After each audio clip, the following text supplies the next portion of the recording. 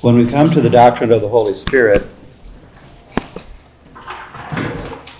there are some really, really rich passages of Scripture. There's rich material in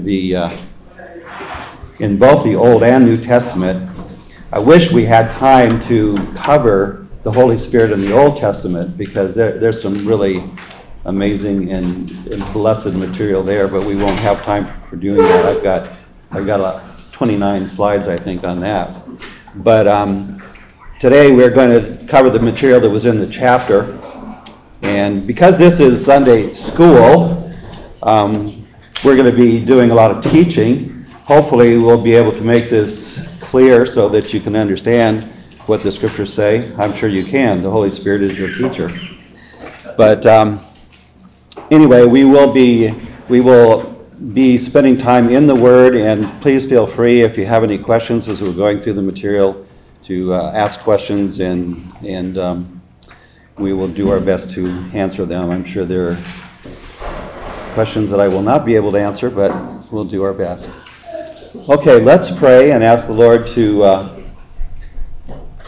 kick us off with ask the Lord to bless us as we kick off this section on the Holy Spirit. And I'm going to ask Jim Byrne if you would open us in prayer, please. Father, we thank you that in your word is all that we need to know the gospel, to know righteousness, to know who you are, to be sanctified, to be taught, to be rebuked at times.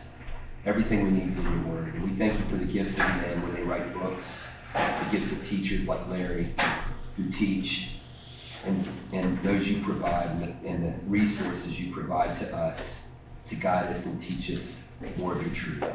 We pray that this morning we would comprehend well what we're being taught, and that, Lord, it would lead us to a greater worship of you and of you, Holy Spirit. We thank you, Holy Spirit, because you're the one who abides in us and works in us. You're the one who opens our eyes and gives us understanding. You're the one who restrains us.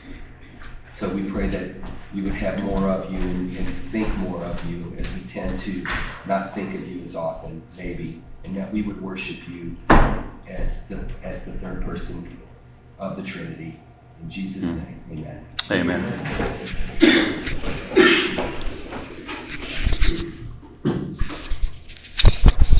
Okay.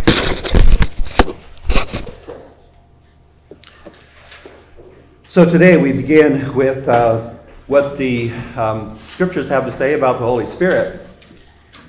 The basic creed of Reformed churches, as most familiarly known, is called the Apostles' Creed. You've probably heard that before. In fact, I think we've even recited it before in church. And one of the statements of the creed is, I believe in the Holy Spirit. The question is, what Holy Spirit do you believe in? There are different views of the Holy Spirit, and we need to be clear on who the Holy Spirit is and what Holy Spirit we believe in. Before we get into that in more detail, the chapter pointed out the fact that the doctrine of the Holy Spirit, what is taught about the Holy Spirit in the Scriptures, is progressively revealed. Remember reading that in the book? It was progressively revealed. The Holy Spirit in Revelation, is what we're going to be talking about now, though, is progressively revealed. What do we mean by progressive revelation? Well, one simple definition would be this. The doctrines of the Bible are gradually and more fully revealed as we move from earlier Scriptures to later Scriptures. That's probably not too difficult to understand. As we go through the Bible, and as more and more books of the Bible were written, then more and more revelation, more and more truth about any given doctrine was provided by the Lord. In fact, Charles Hodge, a systematic theologian, says this: the progressive character of divine revelation is recognized in relation to all the great doctrines of the Bible. And that is basically true. We start with, for example, Genesis 3:15. It says that the seed will come, seed of the woman. Well, who is that going to be? And as we go through the Scriptures, we learn more and more about what that seed is, who that seed is. It's ultimately Christ. It's sort of like learning math. You know, when is Jim Golly in here? No, don't see him in here. All right. Well, Jim Golly, I believe, teaches algebra.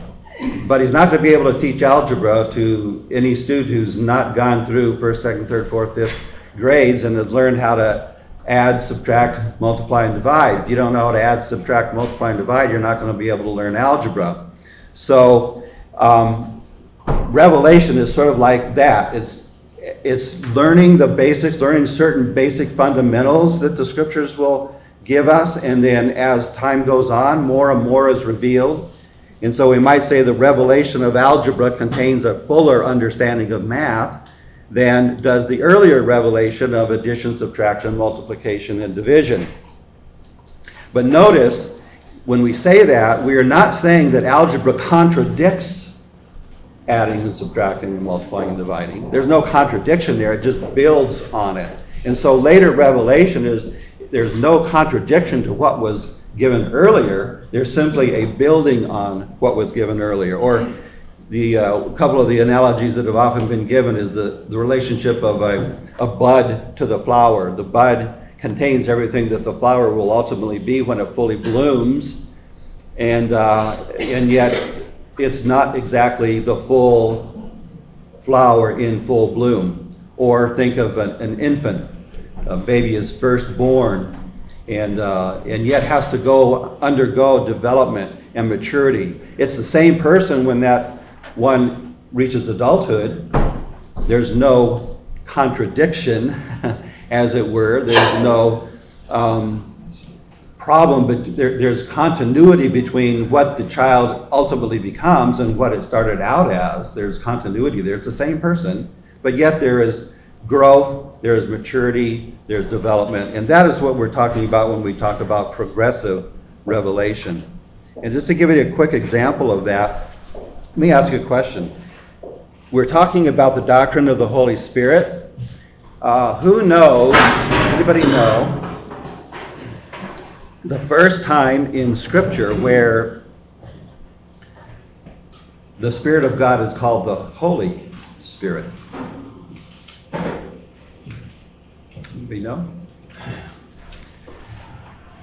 Well, the first time that the Scriptures refer to the Holy Spirit as the Holy Spirit, and not say this just the Spirit of God, is in Psalm 51, and I'd like for you to turn with me to Psalm 51.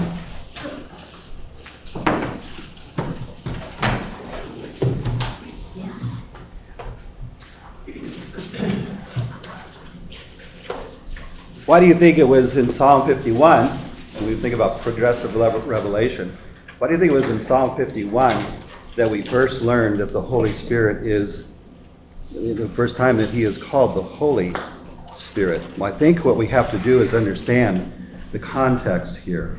I think most of you know that the context is when David had committed a couple of horrible, terrible sins against the Lord. He had committed adultery with Bathsheba, and saw that Uriah the Hittite, her husband, was murdered in an attempt to cover up his sin. Psalm 51 is his prayer of repentance, confession and repentance.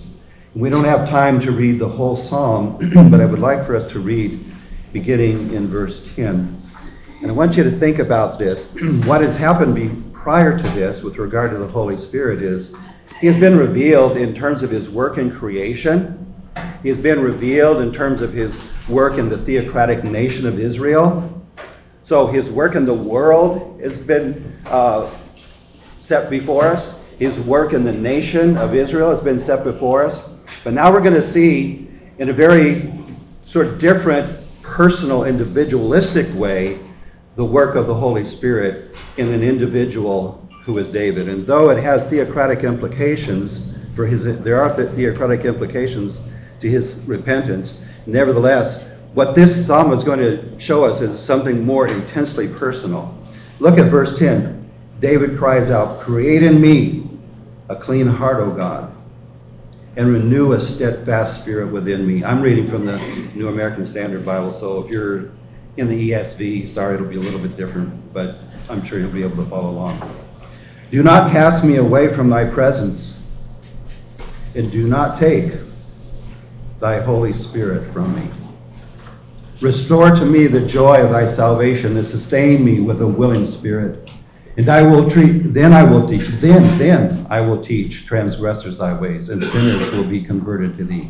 Deliver me from blood guiltiness, O God, thou God of my salvation. Then my tongue will joyfully sing of thy righteousness. O Lord, open my lips, that my mouth may declare thy praise. For thou dost not delight in sacrifice, otherwise I would give it. Thou art not pleased with burnt offering. The sacrifices of God are a broken spirit, a broken and a contrite heart, O God, thou wilt not despise. And so we see here with regard to David that he refers to the Spirit as the Holy Spirit, and he prays that God would not take his Holy Spirit from him. What we see in this passage is a very deep, personal, intense work of the Holy Spirit in an individual. I believe that it is called, in this case, David calls the Holy Spirit, because that intense, deep, personal work is going on in him to cause him to see the holiness of God, to see his own unholiness, and causing him to repent. Notice what he cries out here: create in me a clean heart and renew a steadfast spirit.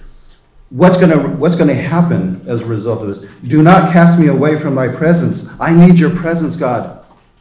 Do not take thy Holy Spirit from me. I need your Spirit to do a work in my heart, because my heart is so corrupt.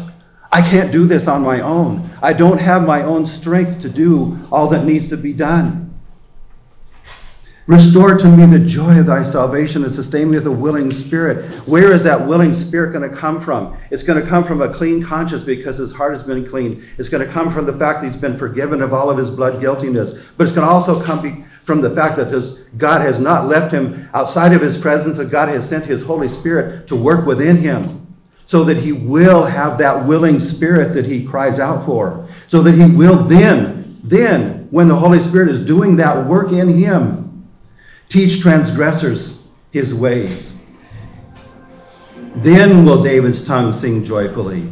Then will David's his lips be open. Then will he be able to declare the praise of God as he should.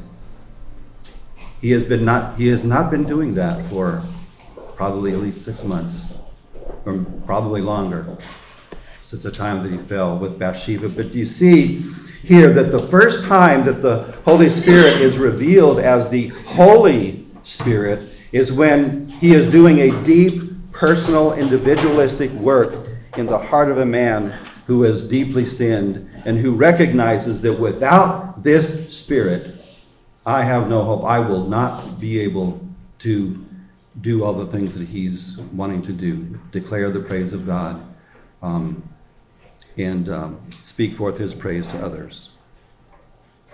Well, see, the Holy Spirit is now being revealed in the way that he is going to work later on in the history of redemption. So David becomes the model of what the Spirit of God does in the life of one who truly knows God. Under the new covenant, all will know him. Under the old covenant, all did not know him. Many in Israel did not know him. David did. Under the new covenant, all will know him, because all will have been broken over their sin and will have repented of it. And so we see in the New Testament, the standard term for the Holy Spirit is the Holy Spirit. I counted 90 times in the New Testament. You know how many times in the whole Old Testament he's called Holy Spirit?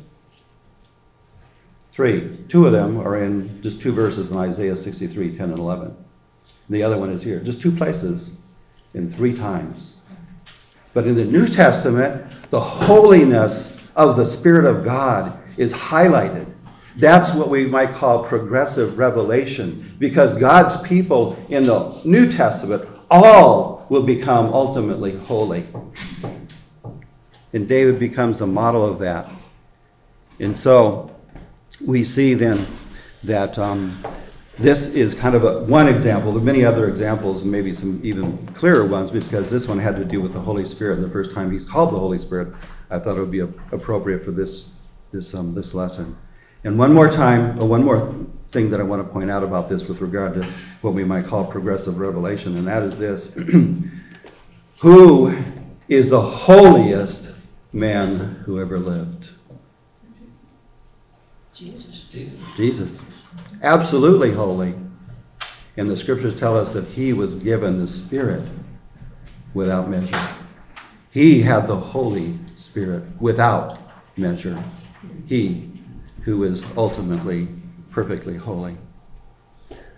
So that is the Holy Spirit, and that is the idea of progressive revelation.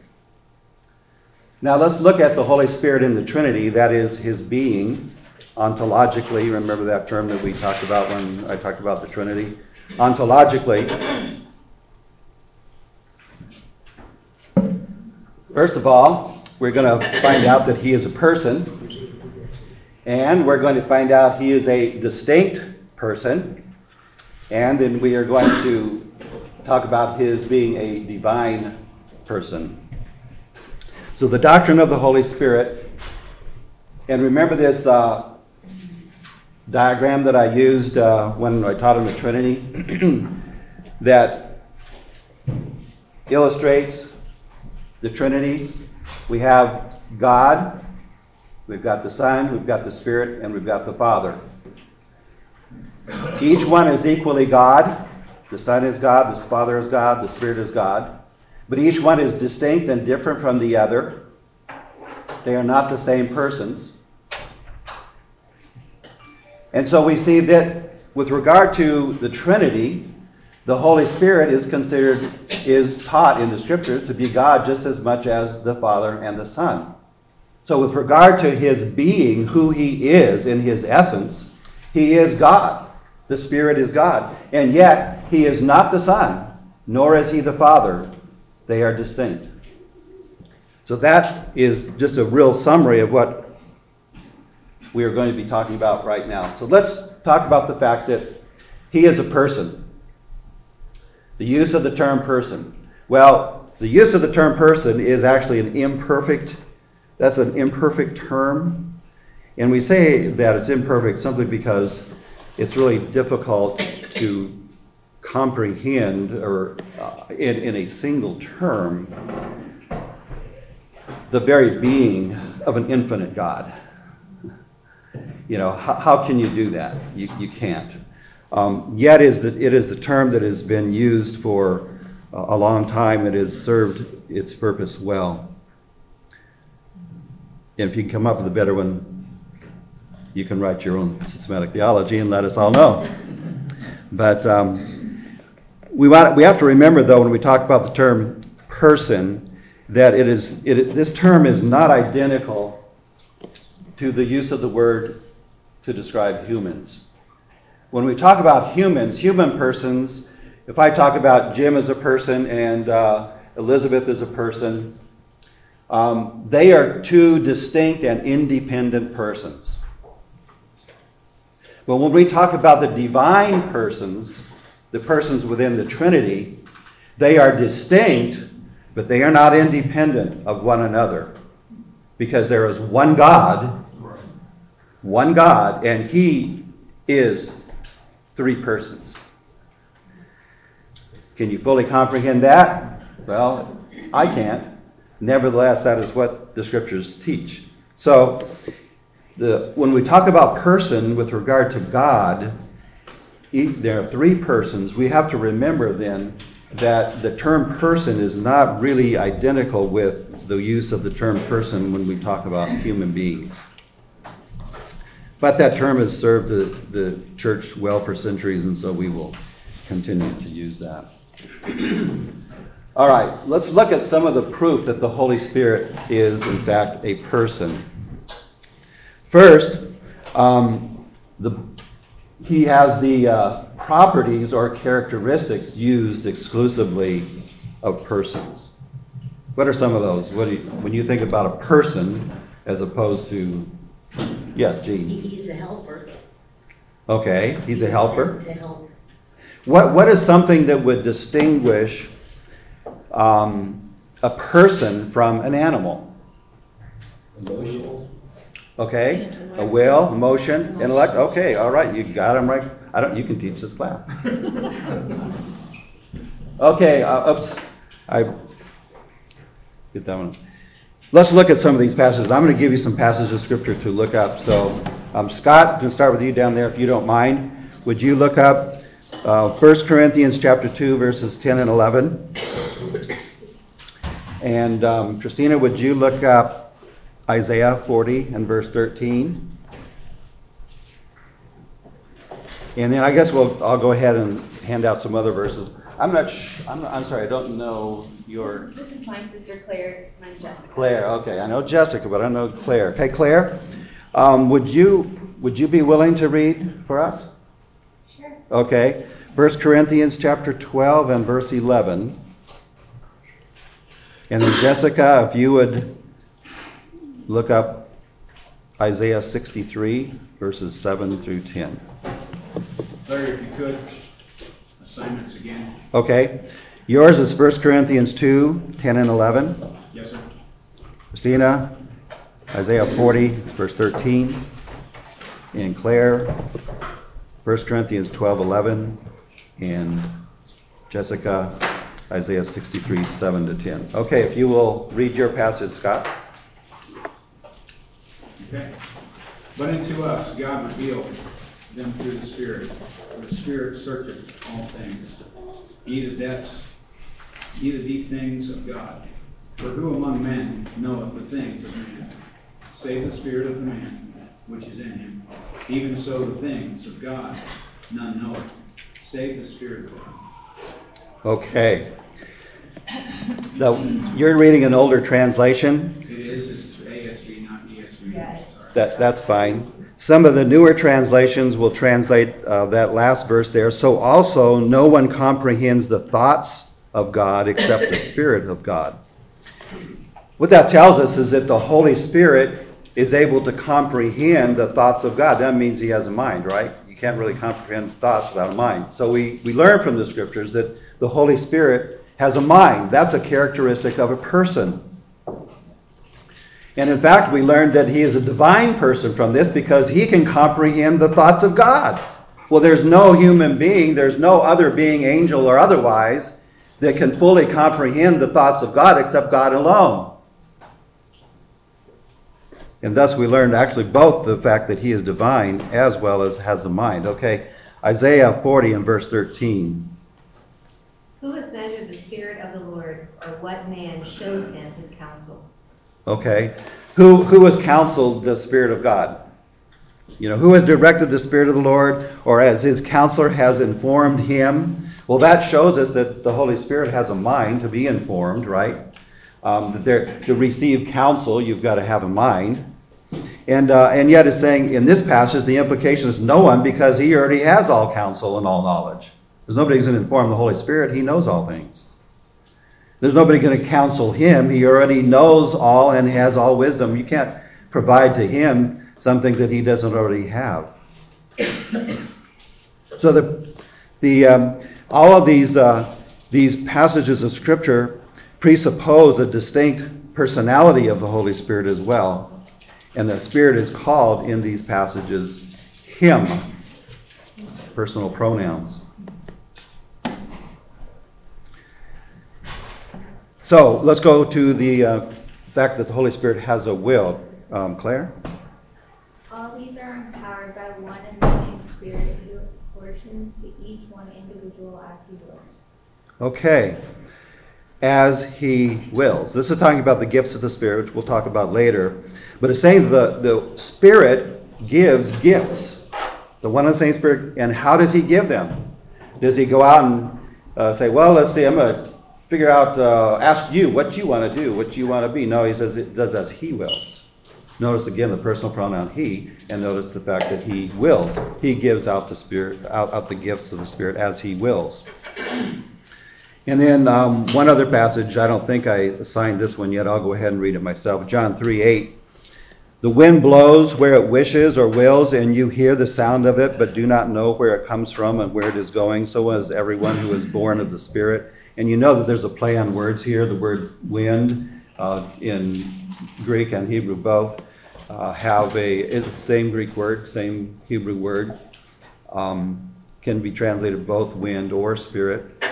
And so in talking to Nicodemus in John chapter 3, the analogy as a wind blowing where it wills, the Spirit blows where he wills as well. And so there's the concept of the will being involved there and the Spirit doing his own good will as he chooses. So the Holy Spirit has a will. Let's go to Jessica. I think I gave you Isaiah 63, right? 7 through 10. I will recount the steadfast love of the Lord, the praises of the Lord, according to all the Lord has granted us, and the great goodness to the house of Israel, that he has granted them according to his compassion, according to the abundance of his steadfast love. For he said, surely they are my people, children who will not deal falsely. And he became their Savior. In all their affliction he was afflicted, and the angel of his presence saved them. In his love and in his pity he redeemed them. He lifted them up and carried them all the days of old. But they rebelled and grieved his spirit. Therefore he turned to be their enemy, and himself fought against them. Okay, what translation are you reading from? ESV. ESV, okay. Well, I have the NASB, and the NASB has in verse 10, grieved his Holy Spirit. But the point that I'm getting at here is that the Holy Spirit has what we might call emotions or passions. Now, I know there's a big controversy over that, but notice what it says with regard to the Holy Spirit, verse 10. After all those good things that God had done for his people, what do? Verse 10, they rebelled. And what happened? The Holy Spirit was grieved. And whether you want to call that a, quote, passion or emotion, you're going to have to call it something. And it's not the same as just having some information. It's being grieved. Being grieved. And we know that we learn the same thing from Ephesians.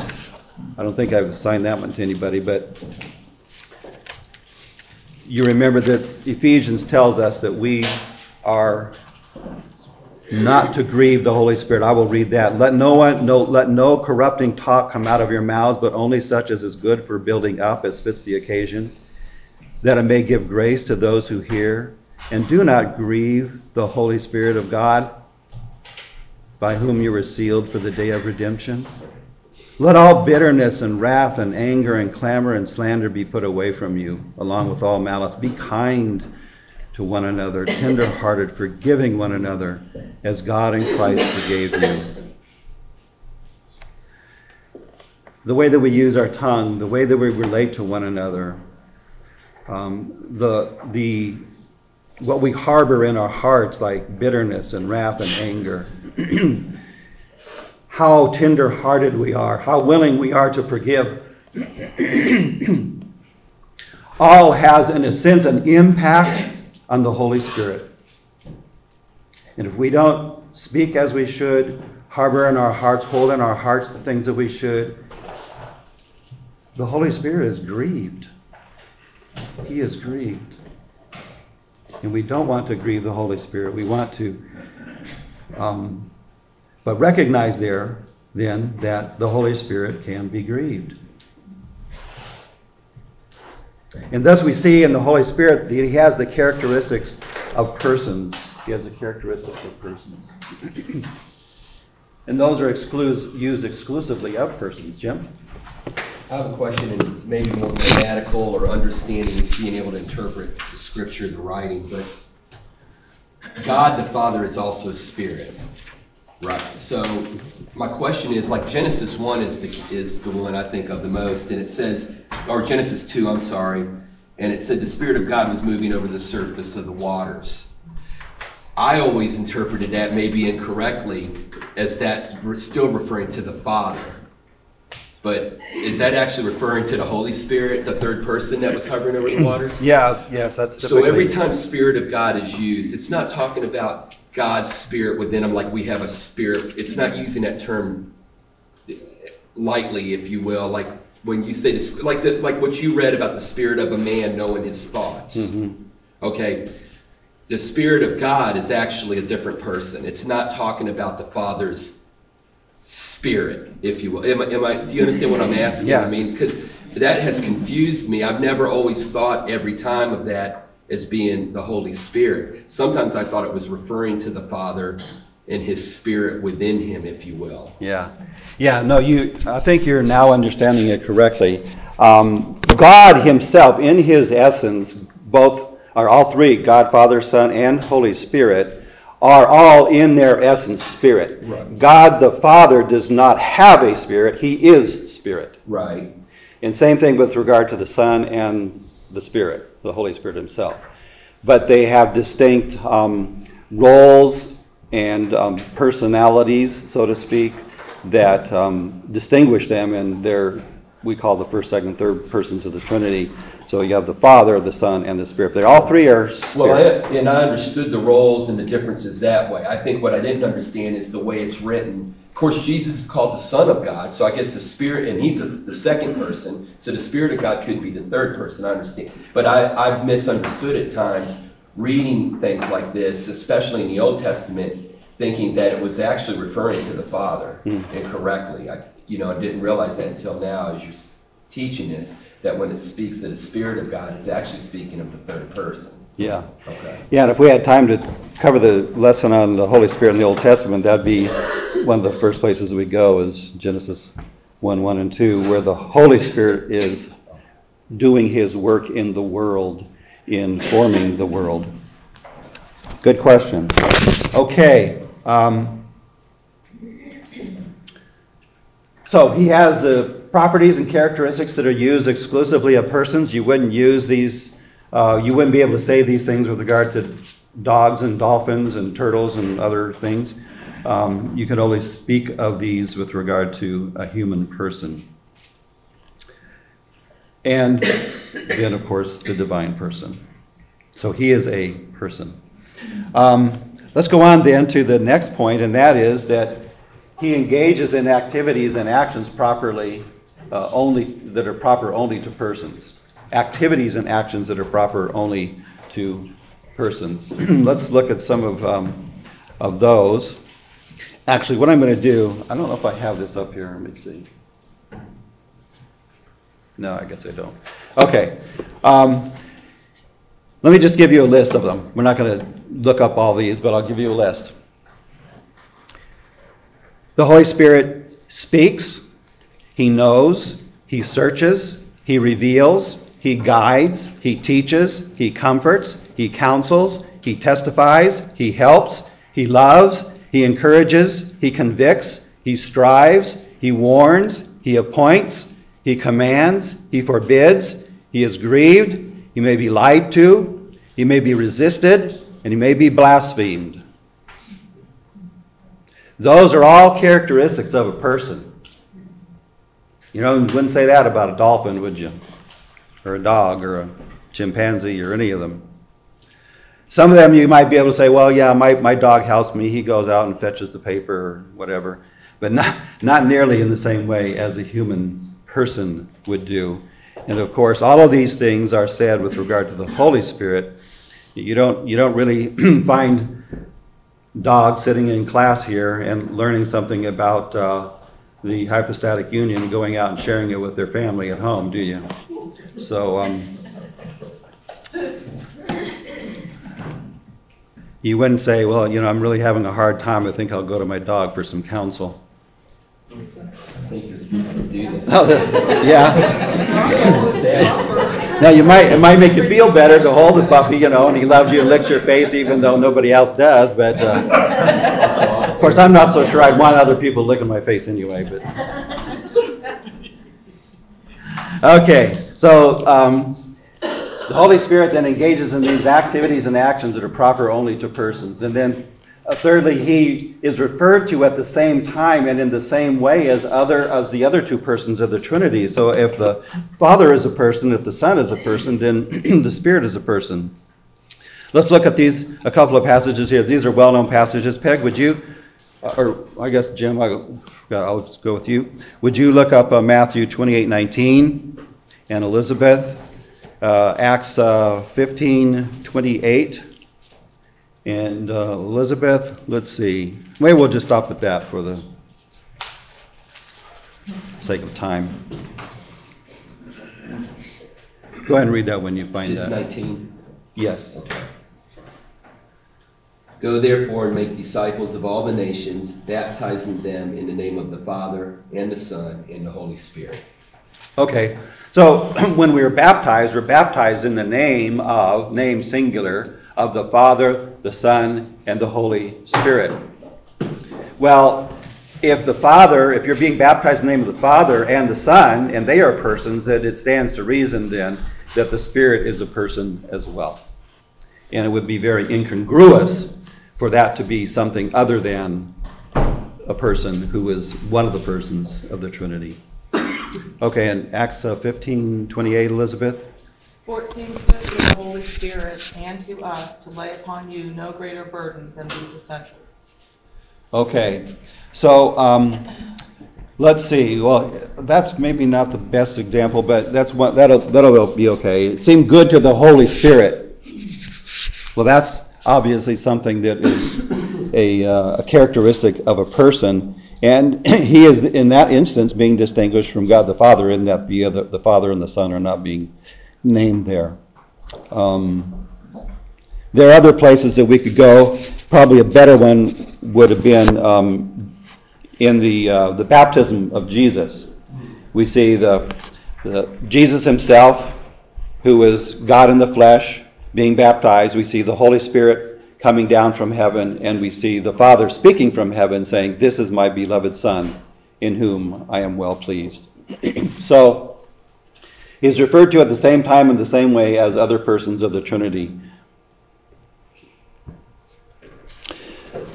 Let's go on then to the next point here, and that is that the personal pronouns are used of him. We've already seen that in the passages that we have looked at in the past, so I'm not going to spend a lot of time on that. But some people might say, well, in Greek the term for spirit is in the neuter, but the masculine pronouns are still used of the Holy Spirit, in that the neuter use is not one that is indicating the lack of personhood, shall we say. Personal pronouns are used of the Holy Spirit, as we've already seen. So in lots of examples, we could say John 14:17, which speaks of the Spirit of truth, whom the world cannot receive, because it does not see him or know him, but you know him because he abides with you and will be in you. Or let's see, we've already looked at this passage from 1 Corinthians 12:11, but one and the same Spirit works all these things, distributing to each one individually as he wills. So the Holy Spirit has the personal pronouns used of him, which indicates then that he is a person. But also it's important that we state the next thing, and that is that he is distinguished from his own power and influence. He is distinguished from his own power and influence. He is not merely a power. He is not like, may the force be with you. He is not just a force. He is not just an idea. He's not just a concept. Elizabeth, would you look up Peg? Okay. Her daughter is Elizabeth. Would you look up Luke 4:14? And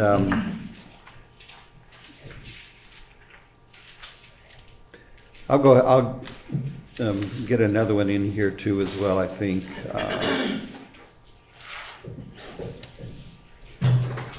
Cliff, would you look up Romans 15:13?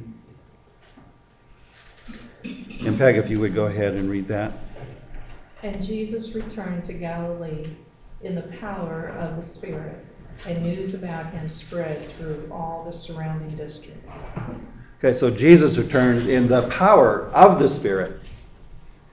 So the Spirit has power, and his power was given to Jesus. And so the Holy Spirit, is being distinguished from his power. So he's not just a power. Cliff? May the God of hope fill you with all joy and peace in believing, so that by the power of the Holy Spirit you may abound in hope. Okay. So it's by the Holy Spirit's power that we are going to abound in hope and have joy and peace. So again, it's the power of the Spirit being distinguished from the Spirit himself. He has power, but he is not simply a power or some sort of influence. So that is the proof that the Holy Spirit is a person. And one of the things I want to highlight here is that often you'll hear people speak of the Holy Spirit with the pronoun it. Don't do that. He's not an it. He's a he. Okay? And if you find yourself, by mistake somehow falling into that, catch yourself and say, no, he's a person. What if Jim said, my wife and I had a great weekend, and it was so good to me. I would have an it on my head right here. It made me a very nice meal, and it rubbed my feet.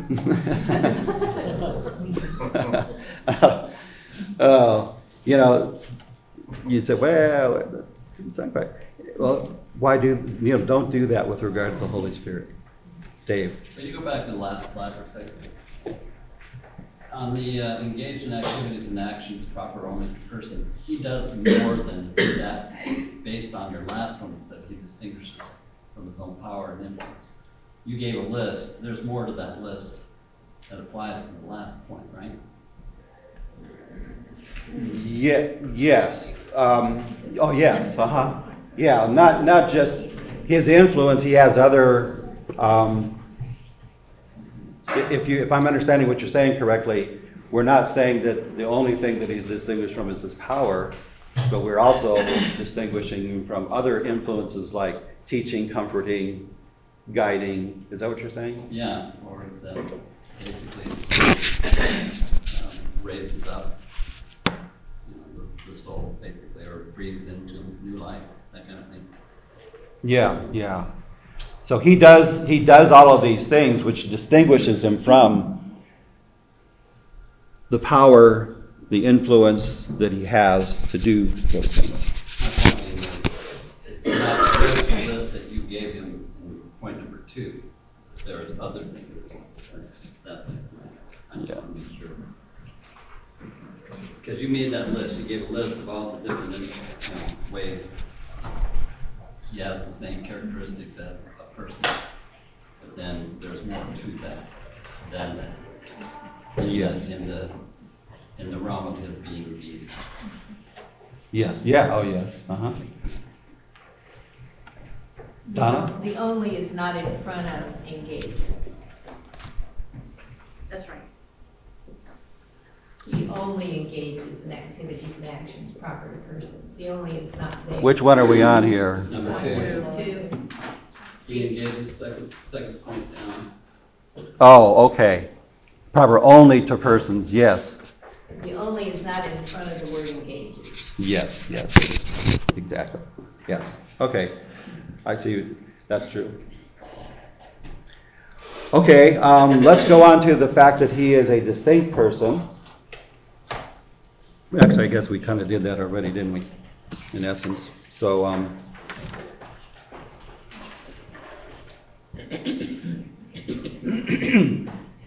okay, so here is, actually, I think I got behind on my, I got behind on these. So these are just indicating the passage of Scripture that we already read and looked at. And there's that big long list that we're talking about. Okay, he's in equal status with other Trinitarian persons. Okay, sorry about that. I should have... here's one that we didn't look at, 1 Peter 1:2, that we are chosen according to the foreknowledge of God the Father by the sanctifying work of the Spirit, that you may obey Jesus Christ. So all three persons are distinguished there. And same thing with regard to 2 Corinthians 13:14. The grace of the Lord Jesus Christ and the love of God and the fellowship of the Holy Spirit be with you all. So all three are distinguished from one another. And we talked about the personal pronouns. I'm going to have to catch up here. He's distinguished from his power and influence. And he is a distinct person. Okay, Nehemiah, and under the heading that he is a distinct person, he is distinct from the Father, Nehemiah 9:20 says that you, speaking of God the Father, you give your good Spirit to instruct them. So the Father gives the Spirit, indicating that he is distinct. All three persons are manifest at Jesus' baptism, which we've already looked at, indicating their distinction. And Jesus speaks to the Father about the Spirit. He says, I will ask the Father, and he will give you another helper, that he may be with you forever. That is the Spirit of truth. So we have all three persons being distinguished. The Father, the Son, and the Spirit are there in those passages.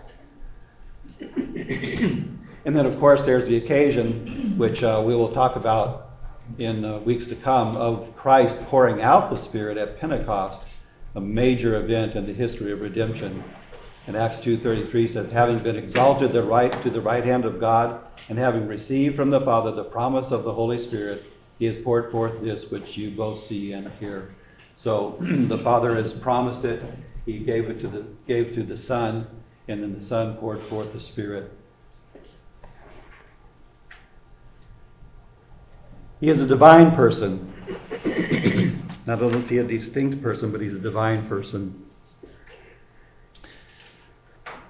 He is referred to as God, Acts chapter 5, verses 3 and 4. But Peter said, Ananias, why has Satan filled your heart to lie to the Holy Spirit? You have not lied to men, but to God. So, to lie to God is to lie to the Holy Spirit, because the Holy Spirit is God. Job 33:4. The Spirit of God has made me, and the breath of the Almighty gives me life. Sorry about that. Now, the reason why this is a significant passage is because of what's called Hebrew parallelism. The Hebrew language has what's called parallelism, where something is stated and then it's restated, and the two statements are basically saying the same thing in two different ways. Like I might say, I took my van to church. I drove my Dodge to church. Well, when I say I took my van, took and van is the same as drove and Dodge. Just two different ways of saying the same thing. Well, this is parallelism. The Spirit of God has made me, and the breath of the Almighty gives me life. So the Spirit of God is the same with the Almighty. He is an Almighty Spirit. He is the Almighty. So Hebrew parallelism there indicates that the Holy Spirit is God. His words and actions are God's words and actions. Jeremiah 31:33. But this is the covenant which I will make with the house of Israel after those days, declares the Lord. Now notice, and you probably already know this, that in your scriptures, if you see the word Lord in all caps, it will be translated Yahweh, Jehovah, obviously a reference to God. Declares the Lord, I will put my law within them. Hebrews picks up that same passage. It says, and the Holy Spirit also bears witness to us, for after he said, that is the Holy Spirit, this is the covenant that I will make with them after those days, says the Lord. I will put my law upon their hearts. So what was attributed to Jehovah in Jeremiah 31 is attributed to the Holy Spirit in Hebrews 10. Why can that be? Because the Holy Spirit is Jehovah. He's God.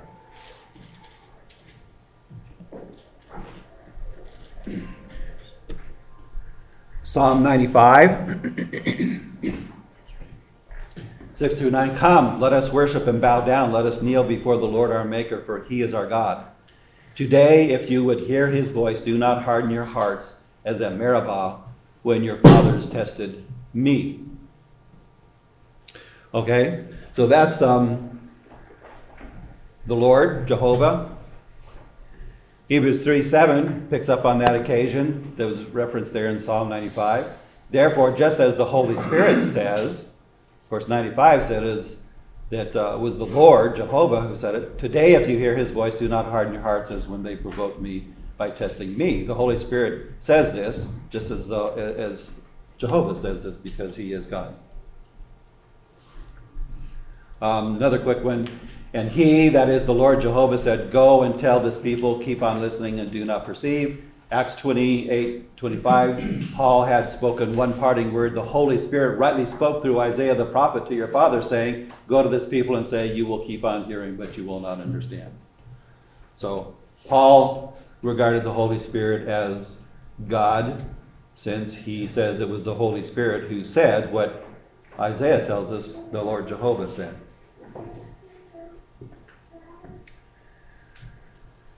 He possesses divine attributes, holiness, sinfulness. He is the Holy Spirit, as we've already discussed. He's omniscient. We've already talked about this. He knows the mind of God.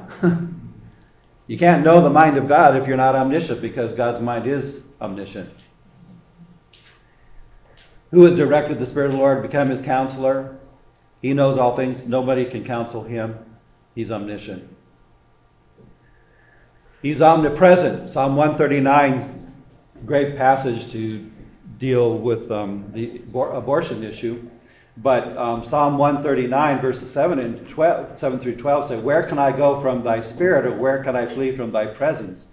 If I ascend to heaven, thou art there. If I make my bed in Sheol, that is the grave, death, behold, thou art there. There's nowhere where you can go to escape the presence of God, because he's omnipresent. And he's eternal. The eternity of the Spirit. Hebrews 9:14. How much more will the blood of Christ, who through the eternal Spirit offered himself? If he's eternal, been here forever, will be here forever, then he is God. He is. And he is worthy of the reverence due only to God. Luke 12:10. And everyone who will speak a word against the Son of Man, it shall be forgiven him. But he who blasphemes against the Holy Spirit, it shall not be forgiven him. That's a reverence given only to God. And Romans 9:1, I am not lying, my conscience bearing me witness in the Holy Spirit. Bearing me witness in the Holy Spirit, his conscience.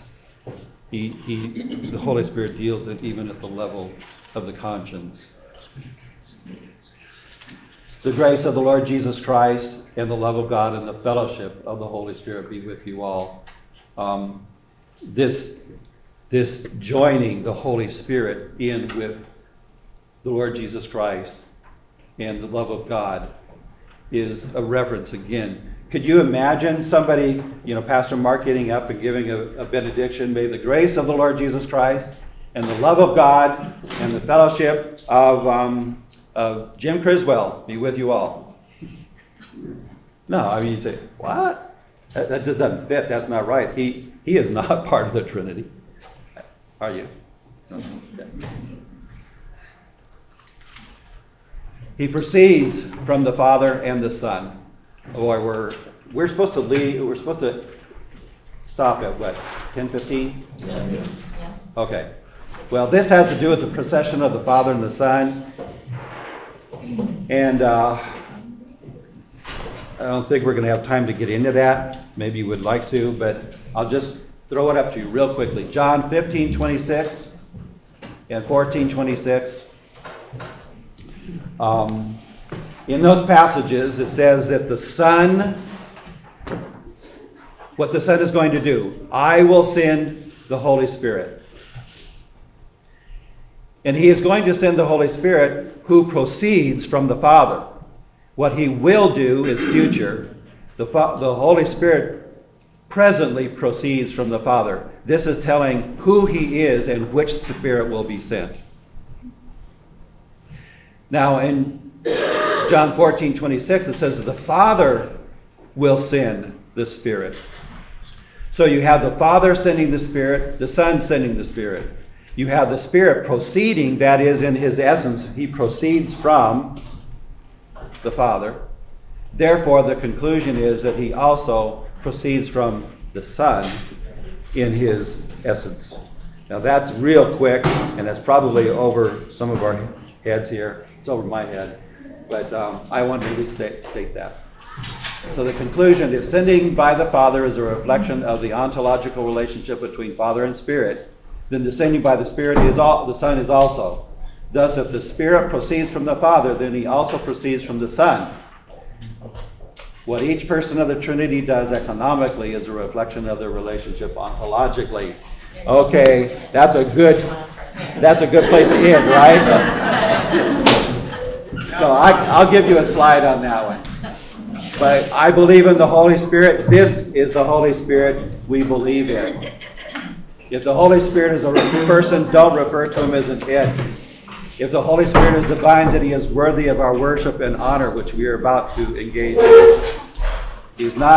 He may be less prominent in the Scriptures, but he's not less worthy of our worship. If the Holy Spirit is divine, he is with you wherever you are. Seek his aid. Ask him to help you, to be with you. Ask his aid even as we worship. If the Holy Spirit is a person, has the properties of a person, then he can be grieved. And brothers and sisters, let us not grieve the Holy Spirit. If he illuminates and teaches, ask him to do that for you. Okay, our time is up. I will pray real quickly and be dismissed. Father in heaven, we thank you that you have revealed these truths about the Holy Spirit to us. Holy Spirit, we do ask that you would now teach us, move our hearts, give us willing hearts to worship you in spirit and in truth as we gather together to worship our blessed triune God. In Jesus' name we pray. Amen.